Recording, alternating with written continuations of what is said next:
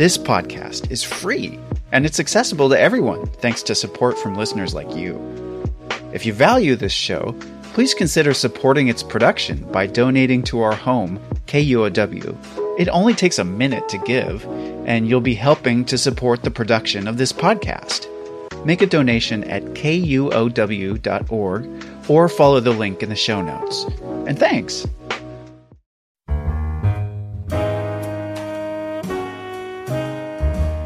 Welcome to KUOW's Speakers Forum. I'm your host, John O'Brien. In this episode, we're heading east of the mountains to Spokane for a new episode in the Rebuilding Democracy series, hosted this time by Doug Nadvornik. The series is a collaboration between Humanities Washington, KUOW, Spokane Public Radio, and Northwest Public Broadcasting.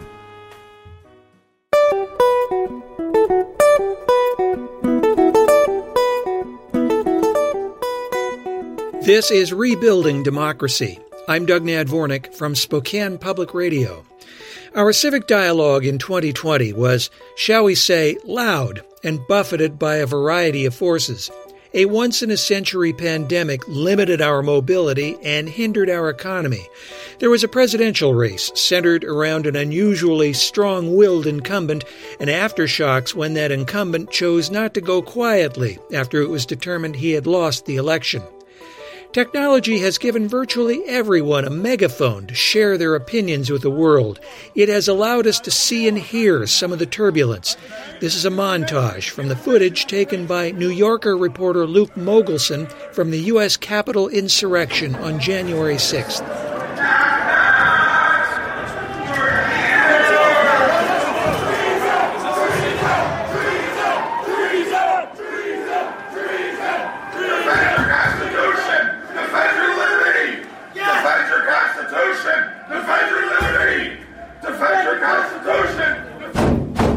In the Northwest, there have been less extreme but also passionate acts of defiance.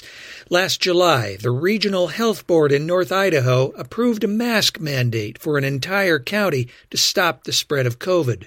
We have 1, 2, 3, 4 yes votes and 2 no votes, and the resolution passes. We're not going to wear it. We're not wearing it. I have kids I care about. You may not, but I do. In this program, we'll hear how those forces, that anger, required elected leaders and the heads of some of our institutions to find new ways to communicate with their constituents. It has made for a really robust moment of lots of discourse and lots of communication and fielding lots of questions and lots of critique. This hour, we'll talk with a few of those leaders about how they've adapted. And we'll consider a complaint we've heard often the last few years. We don't teach civics in school anymore. That claim is not true, at least in some schools. Having civic education is incredibly important to be well-informed as a voter and a citizen, and I find it important knowing how to be active in my community and having the chance to share my voice. Civic discourse isn't just a conversation between community leaders and the people they serve. It also includes the relationships among the people who hold office. For example, when leaders in the executive branch, mayors and county executives, can't get along with their counterparts who serve on city or county councils, it's hard to get anything useful done. In Spokane, the 2 leading elected officials say they're working hard to build that relationship. Though their offices are nonpartisan, Mayor Nadine Woodward and Council President Breean Beggs are philosophically different politically. Woodward is more conservative, Beggs more progressive, and yet they've generally worked well together since each began serving in their current positions at the beginning of 2020. I'll just tell you, I have worked so hard locally, coming into office to work with our city council, the 7 members. I do one-on-ones with them. I meet with Council President Beggs once a week. My priority was to build relationships when I came into this office with our city council, different branches of government, executive and legislative, so that we could lean in on the common ground and do the work of the city. But when we had differences, Doug, because we had those relationships built and a trust level there, that we could have those tough conversations. face-to-face conversations humanize each other. And so I can remember several times being in meetings on Monday mornings, first thing with my staff, and us being riled up about something. And then like, okay, I'm going to have my Monday meeting with the mayor, which is a huge improvement from the last administration because it was not nearly as often. But then I go in and have a conversation with the mayor. We talk about it and we see each other, that we're human beings. And suddenly it's not quite as rancorous. And we don't always reach agreement, but I feel less emotional about it coming out of it because I see her as just a person, like lots of people in my lives. And so I think that's really important. The whole gravitation to email communication and social media communication is so imperfect because words are only 7% of communication. And so we just lose that richness and the empathy that we can develop for each other. And then the other thing is I think both of us realize that you don't get anywhere by staying in your corners and being completely polarized. And so we just know that the more we communicate and talk about things, the better it will be, even if we're not on the same page. We operate under two principles, and it's worked out very, very well. Number one, we don't surprise each other. If something's going to come down, I do not want to surprise them with something that I'm going to do or a comment that I'm going to make or a decision I'm going to make. I let them know ahead of time. And number two, we do not disparage in public. Because we disagree with one another, we do not attack each other personally in the media, in the community, or with our colleagues. And we've been able to live to those principles. Because of the pandemic, Spokane City Council meetings have been held online for the last 10 months, and the 7 council members have generally worked from home. Council President Brian Beggs says that has changed their dynamics of talking about issues and working on legislation. I've heard from so many people, and these are council members and staff, that they say, I'm out of the loop. I don't know what's going on. And I keep telling them, yeah, nobody does. There is no loop. Nobody knows exactly what's going on, except as best we can stay in touch by phone calls and Zoom calls and things like that. And so there is kind of an underlying disquiet and disconnection. And that does get in the way of consensus and moving things forward. So in some ways, it's been an impediment.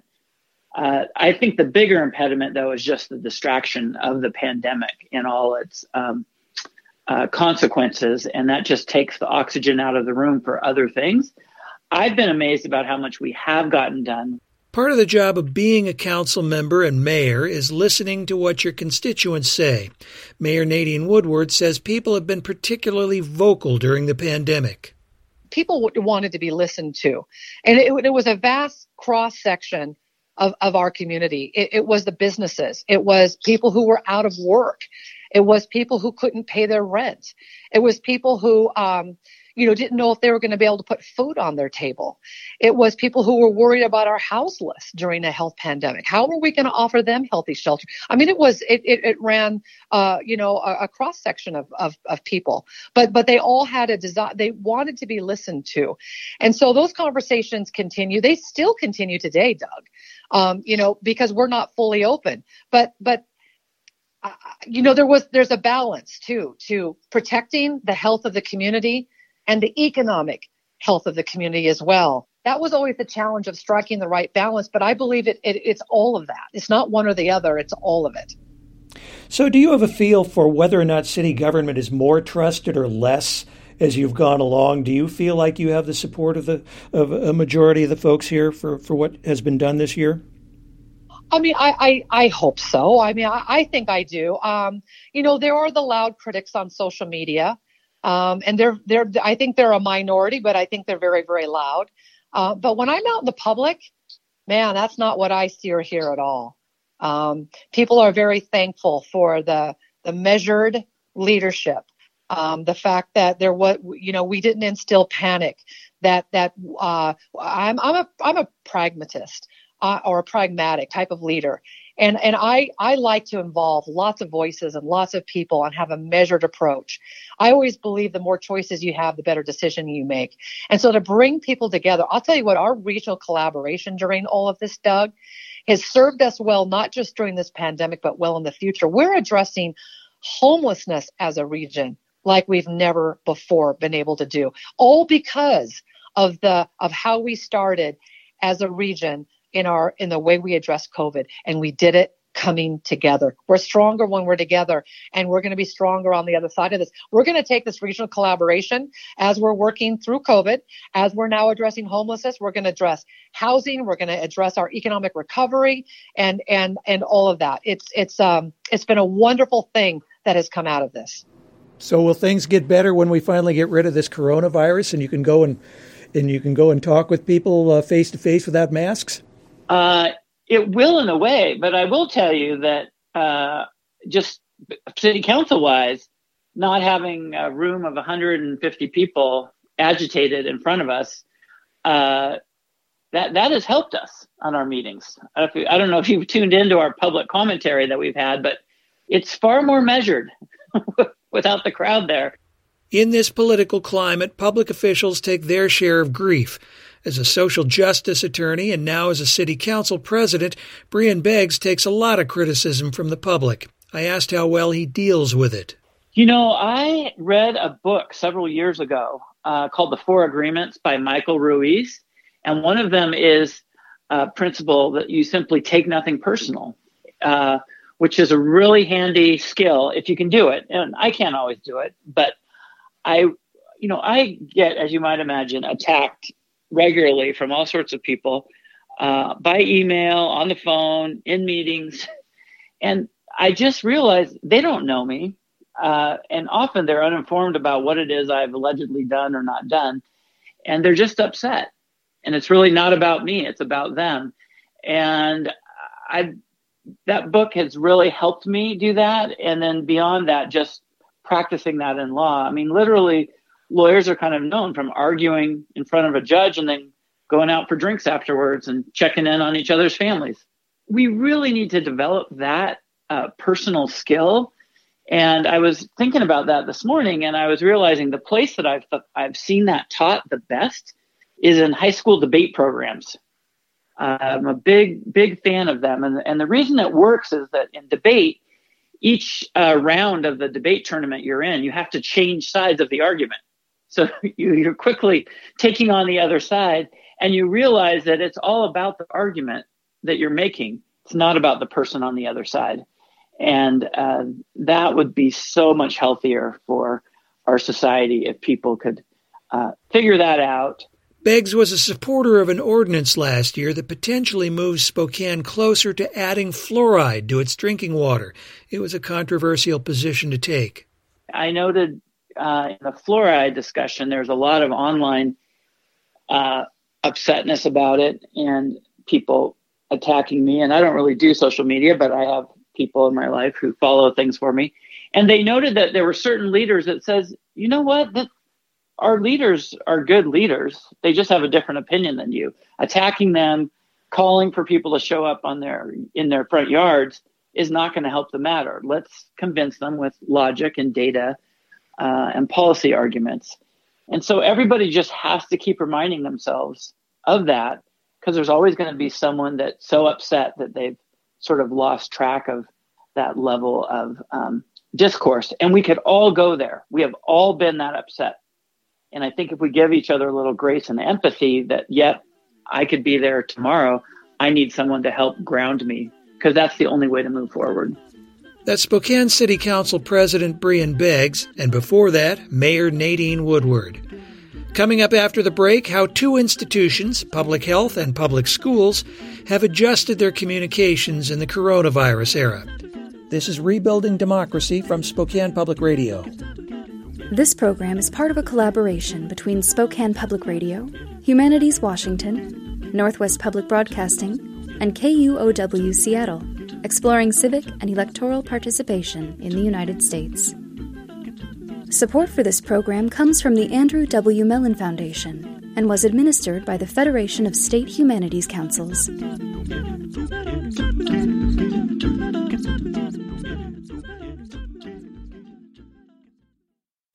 This is Rebuilding Democracy. The polarizing political rhetoric in our country has combined with the coronavirus to bring some unusual stresses to public health and our public schools. In the case of public health, 2020 was the year Anthony Fauci, Deborah Birx, Ashish Jha, and several other public health officials became household names. They were on our TV screens daily, the faces and voices we associated with the virus. In Washington, we saw a lot of Governor Jay Inslee and Department of Health Secretaries John Weisman and now Umair Shah as they shared news about state government's response.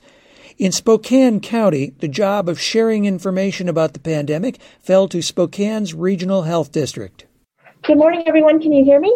Public Information Officer Kelly Hawkins hosts Facebook Live meetings for the public and weekly briefings for reporters.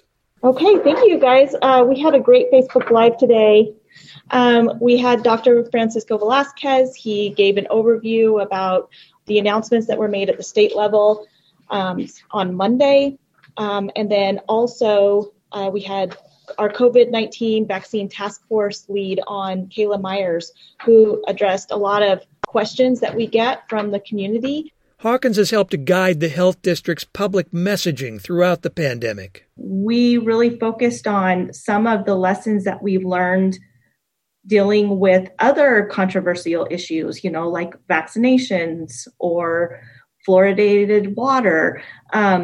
Really focusing on the group of people who could be swayed one way or the other and possibly swayed by misinformation, and making sure that we address the truths as much as possible and get the factual information out there and be the resource for positive information and the resource for factual information, because we want people to come to us and not go searching for being led down a path of misinformation by someone on Facebook or someone on Twitter. Even with the mission of providing scientifically accurate information, the health district has had its motivations questioned, especially when former health officer Bob Lutz was fired in November. Some in the community believe he was forced out because of his political views. Others have been unhappy that the state has moved more slowly than other states in removing COVID-related restrictions, and that has put the district in an uncomfortable position. It's a COVID-19 pandemic. It's not a political issue. And we saw often, some of the questions you have caused us to feel like we were in the middle of a political debate rather than a recovery effort. I think one of the things that kind of went against public health through the pandemic has been how the information's constantly changing. This is Health District Administrator Amelia Clark. When we first started talking about, the coronavirus and then COVID-19, we were literally changing messages hourly, daily, and I think that the public saw that maybe as a lack of, that became a lack of confidence. Do they not know what they're talking about? When it was really we did know what we were talking about based on the information we had. It's just the information kept changing. We were constantly playing catch up. And I know Kelly even, she would start to write something and then it's oh, well, let's start over. It all changed. A lot of our best practices, of sitting down and writing out a communication plan and determining, okay, these are the key messages that we want to focus on. And here are our key talking points. And you'd send those out. And the next day you'd be like, wait, I have changes to your key talking points. This is different. And we've received more information. And so really it's had to force us to adjust our strategy, just looking at the high level, constant assessment, constant determination of who our audiences are, and just being as open and transparent and honest as we can. And also doing a lot of listening, what are we hearing? What is making people nervous about the pandemic? One of the things I would hear a lot of time just talking to my public health colleagues around the state, when are we going to get the federal plan? What is the federal plan, associated with what we're doing? Even now is a really great example as we talk about the vaccine rollout. just trying to figure out, the whole supply chain of how that vaccine is going to get out to the states, and then from the state level out to the health jurisdictions to get it, to get the shot in people's arms, which is what public health wants to have happen. I definitely think it's a big impact, because when you're leaders, right, like we tend to look to those people, right? We tend to look to the president's office. We tend to look to the CDC. When they're not on the same page, I think it creates even more questioning and more opportunity for conspiracies and more just misinformation to be fueled in the community, in the public. When Governor Inslee just recently changed the phases, I think we're now, is it roadmap to recovery? Because see it even, right? Like, so even me keeping, right? It used to be Safe Start Washington. Now we're on roadmap to recovery. That was done. I was on a call with DOH at like 9:30 one morning, and literally at 2:30, he was making the announcement. And when I think about this, like with civil discourse, right, in mind, or kind of thinking about how do you make these decisions or work in a community, you've got to kind of look for that common ground piece. And the roadmap right now, that has just come out without a lot of local input, from the health jurisdictions. So, obviously that causes more negative feedback and positive feedback. You get a little of both. I get questions here at the health district all the time about, why did you set the rate at this, for percent of positivity? And, even just spending the time educating, I'm not the one who sets that rate, right? That comes from the governor. It has also shown me that we have more work to do as a profession of explaining to people what public health does. Amelia Clark is the administrator for the Spokane Regional Health District. Kelly Hawkins is its public information officer. Brother bought a coconut, he bought it for the time. His sister had another one, she paid it for the lime. She put the lime in the coconut, she drank and poured up. She put the lime in the coconut, she drank and poured up. She put the lime in the coconut, she drank and poured up. She put the lime in the coconut, she called the doctor, woke him up and said, "Doctor, ain't there nothing I can take?" I said, "Doctor, to relieve his bellyache." I said, "Doctor, ain't there nothing I can take?" I said, "Doctor, to relieve his bellyache."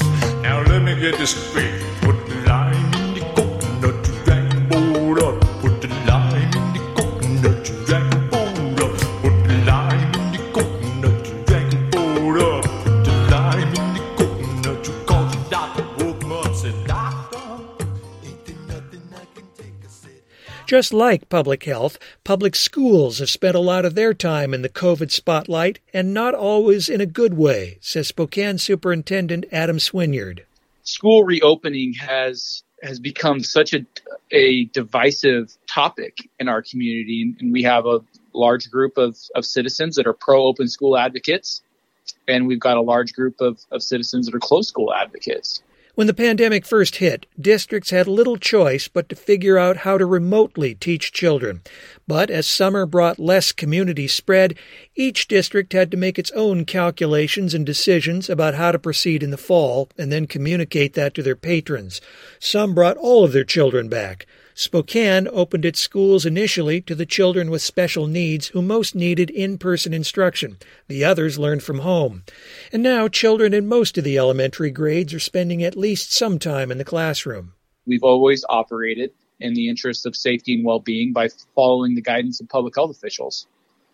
And on any given school day, we're following literally hundreds of guidelines and regulations. And we didn't feel like this was a moment where we would start the practice of picking and choosing. And, there's been times that has really frustrated the open school advocates, and there's been times it's really frustrated the closed school advocates. And so it has made for a really robust moment of lots of discourse and lots of communication and fielding lots of questions and lots of critique. I from time to time hear a perception that maybe school employees aren't working very hard because it's not a typical school environment.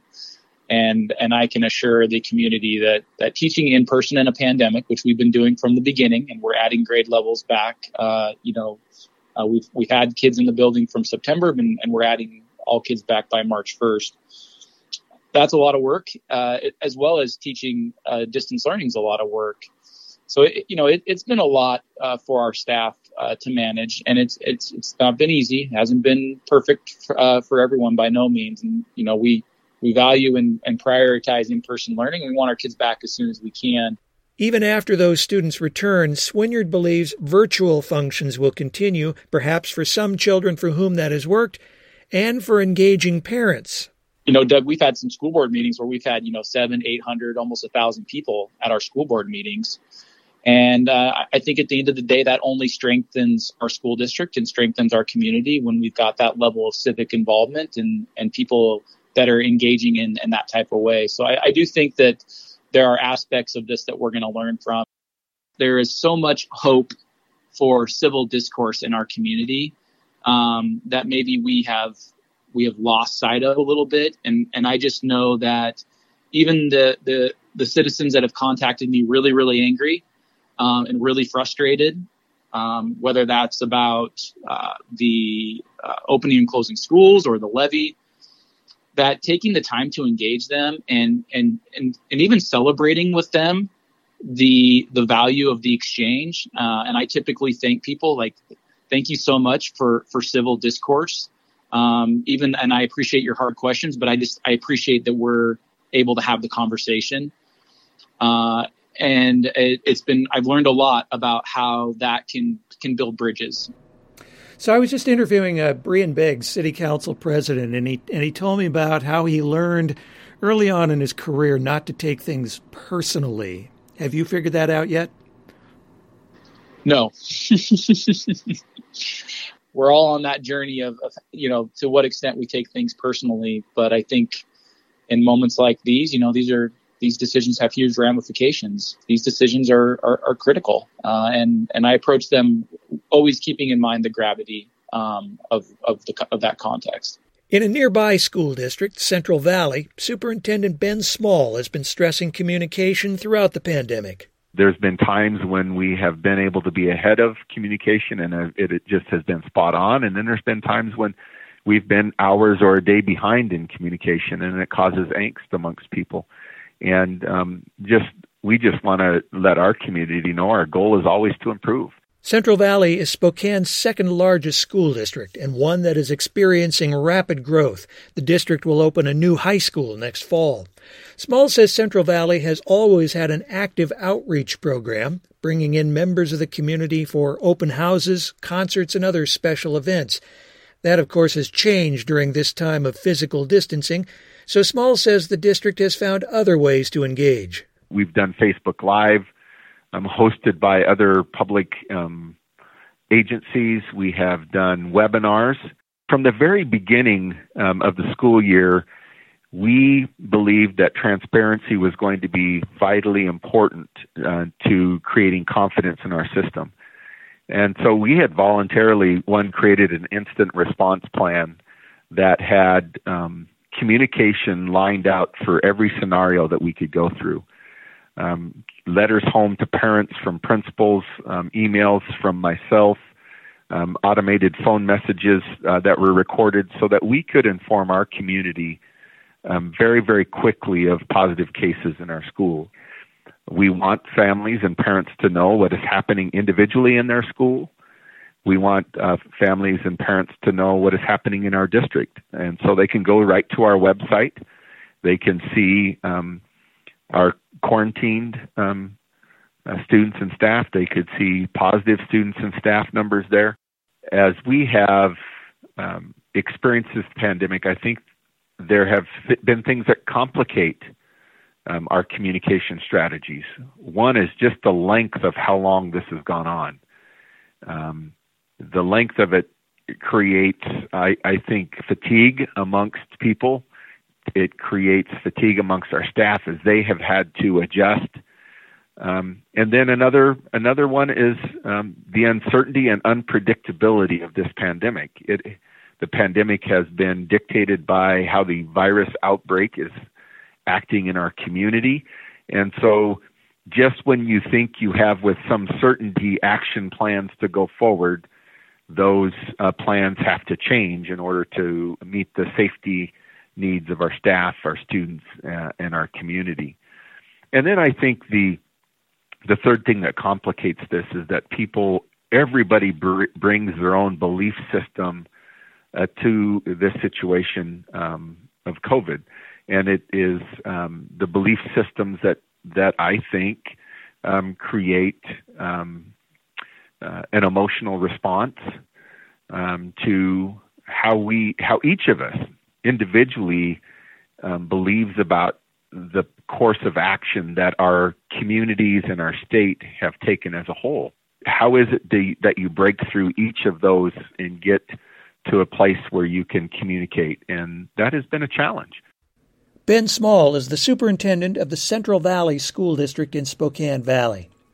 Coming up, we'll consider a question we've heard a lot the last few years. Why don't we teach civics in school anymore? This is Rebuilding Democracy from Spokane Public Radio.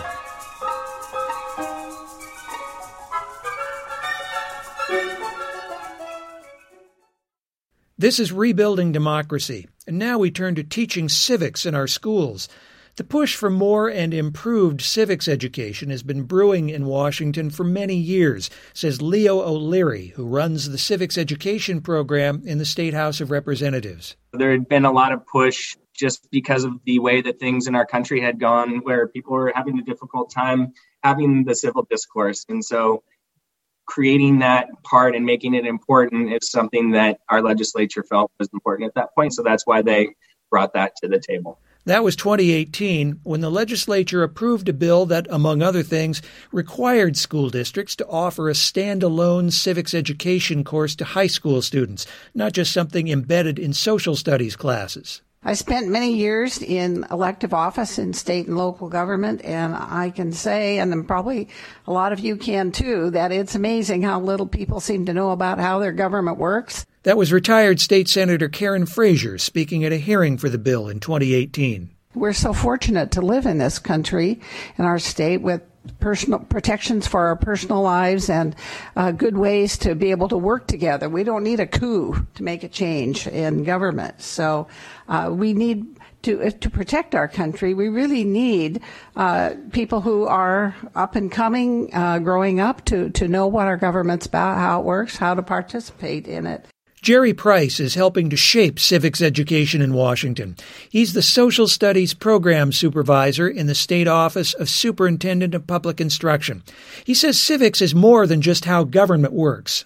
When I think of civic education, beyond talking about sort of the three branches of government, really looking at, civitas, right? The idea of citizen, and how can we really instill in students the idea that they are citizens, and that as a citizen you have certain rights and responsibilities. And part of that is making sure that you're engaged with your community and trying to solve community problems. When I was in the classroom, we did Project Citizen, and it's a program that asks students to identify problems in their community and come up with solutions to that. They make policy recommendations, and they pull in so it's really about exploring. So if you have a problem, if you've got a homeless issue, or you've got an issue with drug abuse, or people driving too fast in a 25 mile per hour zone, or there's not enough crosswalks, what does that look like? How do you get involved? How do you go to your school board and make a proposal? How do you engage your city council or your mayor or whatever the case may be in order to get those problems solved? And I think that's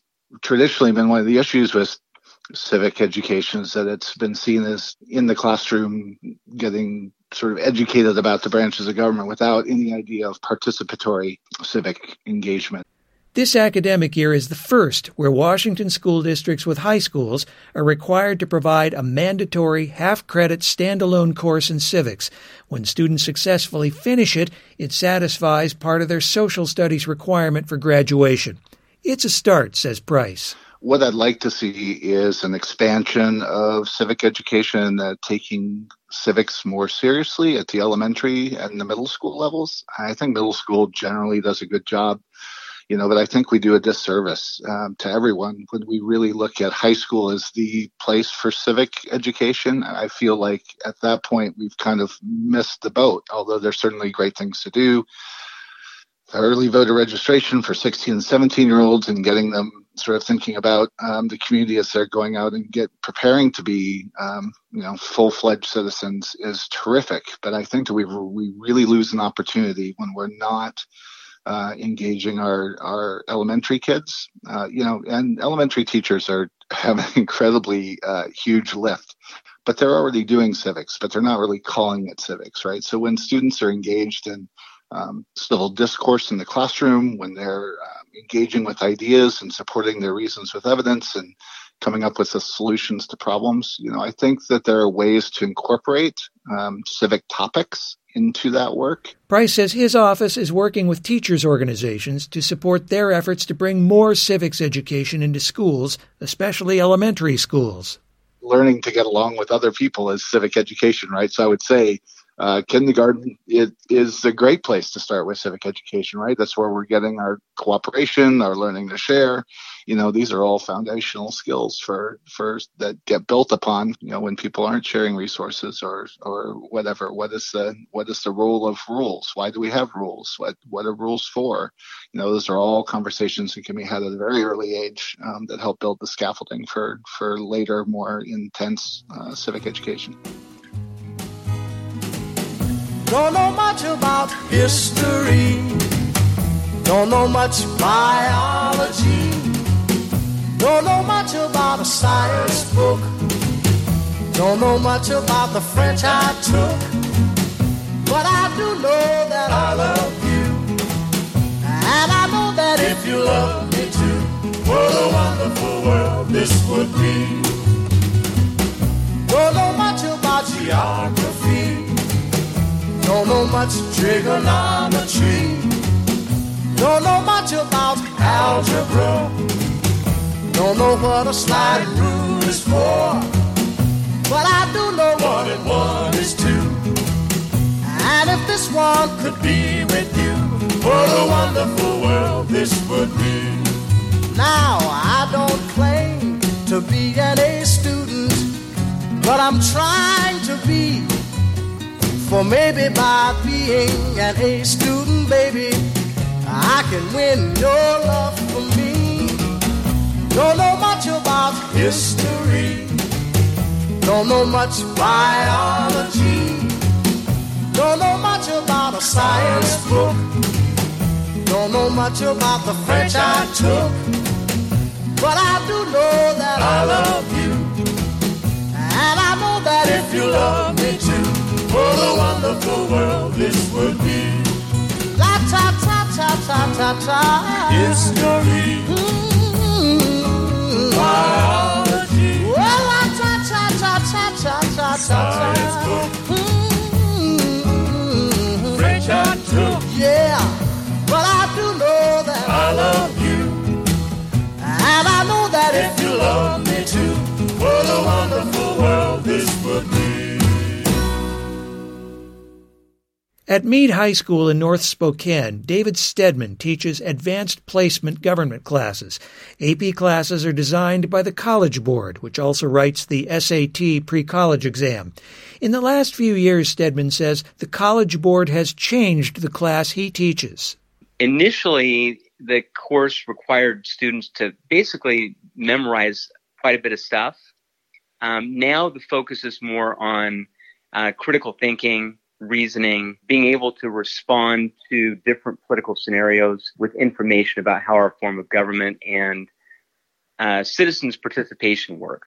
He says those changes have made the class more interesting for students. I've got students that run the political spectrum, from super progressive to very, very hardcore MAGA Trump supporters. And the class discussions are full of passion. I tell my students, we're going to talk about everything. All the things you were told when you're a little kid that you're not supposed to talk about, we're going to talk about it. And you can have whatever opinion you want to have as long as it's based on facts, that you use facts. And secondly, that you are civil in that discussion. So really the focus is on that idea of civil discourse. And guess what? It works. I wish the rest of the country could use my students as role models. They are fantastic. They engage in vigorous debate and vigorous discussion, and often leave class to go out into the hallways and continue their discussion with either people who agree or disagree with them. But they also become friends and recognize that we're all still Americans. Stedman's class gets a rousing endorsement from Meade senior Maddie Ediger. Oh my goodness. First of all, it is so fascinating, especially in an election year, to be learning about how our government works, understanding the processes that occur in DC and locally and in Olympia that oftentimes the average citizen doesn't even understand. And then you couple that with all of the headlines that are happening this year. So then to be able to dissect that with a man who's clearly so passionate about politics and so smart and has so much information to share about it in such a nonpartisan way, to be able to take that information and have discussions with my classmates about how we think we should act on a certain policy or what we would like to see changed in our government, and then also comparing it to what our founders had in mind when they set up our government. It's so much fun. I go to school each day looking forward to third period with Mr. Stedman. It is one of the highlights of my day. Jillian Holbrook is Maddie Ediger's classmate. This past fall, we had some discussions about our political ideologies, and as a class we had the opportunity to plot ourselves on a political compass, which shows what sort of views that we felt we were aligned with. And there was a lot of diversity in the opinions that we all had, and I found it really gratifying that my peers were open to productively working together as we learn about government and politics, being considerate of one another, and having a willingness to listen are skills that I feel like will really serve us in our individual futures. High school debate is one of the outlets for students who want to learn more about politics and government. Natasha Carpenter leads the debate program at Spokane's Lewis and Clark High School. We not only are trying to teach civilized debating, civilized argumentation verbally, but we're also teaching a lot of critical thinking skills. A lot of research skills go into debate. Sometimes these are topics that even the coaches we have to wrap our minds around and try to figure out what do they mean by universal child care? And how does this affect other people, not only in the United States, but sometimes around the world? Sometimes we have to think quickly on our feet. So if our plan, when we get into a round, where a round is what we call when we're at a tournament and we're going against another team, when we're in a round and we have a plan going in there, a strategy, sometimes that strategy doesn't work. And you have to quickly figure something else out to get that judge to be on your side. A lot of impromptu skills go into debate as well. And as you know, speaking with people, sometimes you need those impromptu skills because sometimes you don't know how the subject's going to switch or the topic's going to turn. So for debate, we try to focus on that, and not only that, but we focus on presentation, how you come across to other people.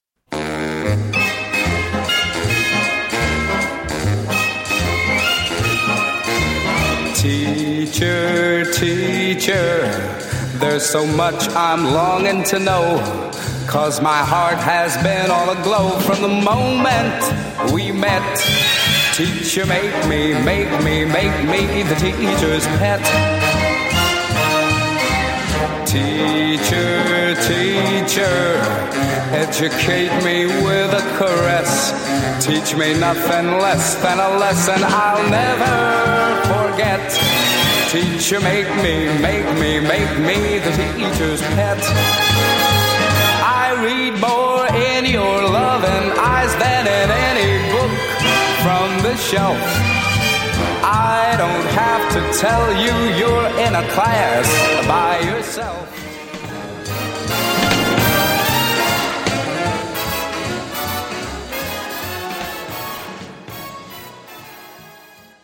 The Washington legislature is also part of the movement to improve civics education. Leo O'Leary from the Civics Education Program in the State House says the PAGE program allows 14 to 16-year-old students to interact with legislators while they're in session. They come for a week at a time, and we have host families set up, so there's places for people out of the area to stay. They get a stipend for the time that they're on campus working, and their jobs include helping pass materials between offices, going to the PAGE school as a component, and then they also get the opportunity to work on the House or Senate floor, and that's a place where there's very, very limited access, and so they get to be really a fly on the wall while everything is going on around them and laws are being made, and it's a great opportunity for young people to understand the process. There's also something for teachers, the Legislative Scholars Program. This year, that will be held virtually for 80 elementary and high school teachers. We really take them through some of the curriculum that we do in the PAGE school, but also bring in lots of guest speakers for them, different elected officials. We have a connection with the Supreme Court where the justices bring a program together and talk about that component of things. And so really our goal is to help them collect resources, to open doors to them, to other parts of government that they might not know about. And then also just to kind of have some support. There's other people across the state who are doing the same things and able to share ideas. And I know that those teachers have stayed in touch and continued to share what they have success with.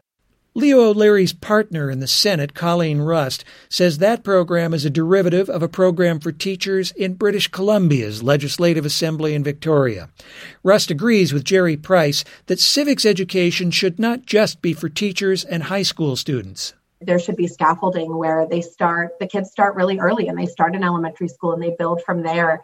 And we're lucky to have a lot of great civic education partners in Washington state that are coming at civics education from a number of different directions. But I think that if you start in high school, of course, it's still time well spent, but there are so many years where the education could be building to, have students be even more prepared and more civically minded by the time they reach their high school age. Yeah, and it varies so much school to school because I know 4th grade and 7th grade are kind of the times where they do some Washington state history, and that sometimes gets some of the civic component as far as government, sometimes doesn't. It varies place to place. A lot of times that's when they'll do their field trip and come to Olympia and walk around the Capitol, and that will be the first time being there for a lot of those students. And it's interesting to see just their eyes get big as they walk into the Marble Palace. Civics education is not just for K-12 students. The legislature's program also has internships for college students, and parents can learn right along with their kids using some of the online tools. Nationally, many groups are offering programs of their own. Carrie Sautner from the National Constitution Center in Philadelphia, right in the cradle of our democracy, says people are hungry for this type of information. Her organization offers a steady diet of programs you can access online for free. We're seeing learners of all ages come with us on Fridays. It's what I refer to as the all-in session. And what is amazing about it is we're absolutely seeing people with different kind of constitutional perspectives and political perspectives, but people are coming to learn the history and learn the current constitutional questions. And we just want to make sure that more people know about it and more people want to come because it's doing two things. We're teaching the Constitution, three things, teaching the history, but we're also bringing people together. So they're chatting with each other in these programs and hearing perspectives from other sides. And that's important, too, when we have a dialogue around these big constitutional questions. If you're interested in exploring some of these programs and organizations we've been talking about in this program, you can go to our website at SpokanePublicRadio.org. Thank you for listening to this hour of Rebuilding Democracy. This program is part of a collaboration between Spokane Public Radio, Humanities Washington, Northwest Public Broadcasting, and KUOW Seattle. exploring civic and electoral participation in the United States. Support for this program comes from the Andrew W. Mellon Foundation and was administered by the Federation of State Humanities Councils. This program was produced by Doug Nadvornik and Carrie Boyce in the studios of Spokane Public Radio.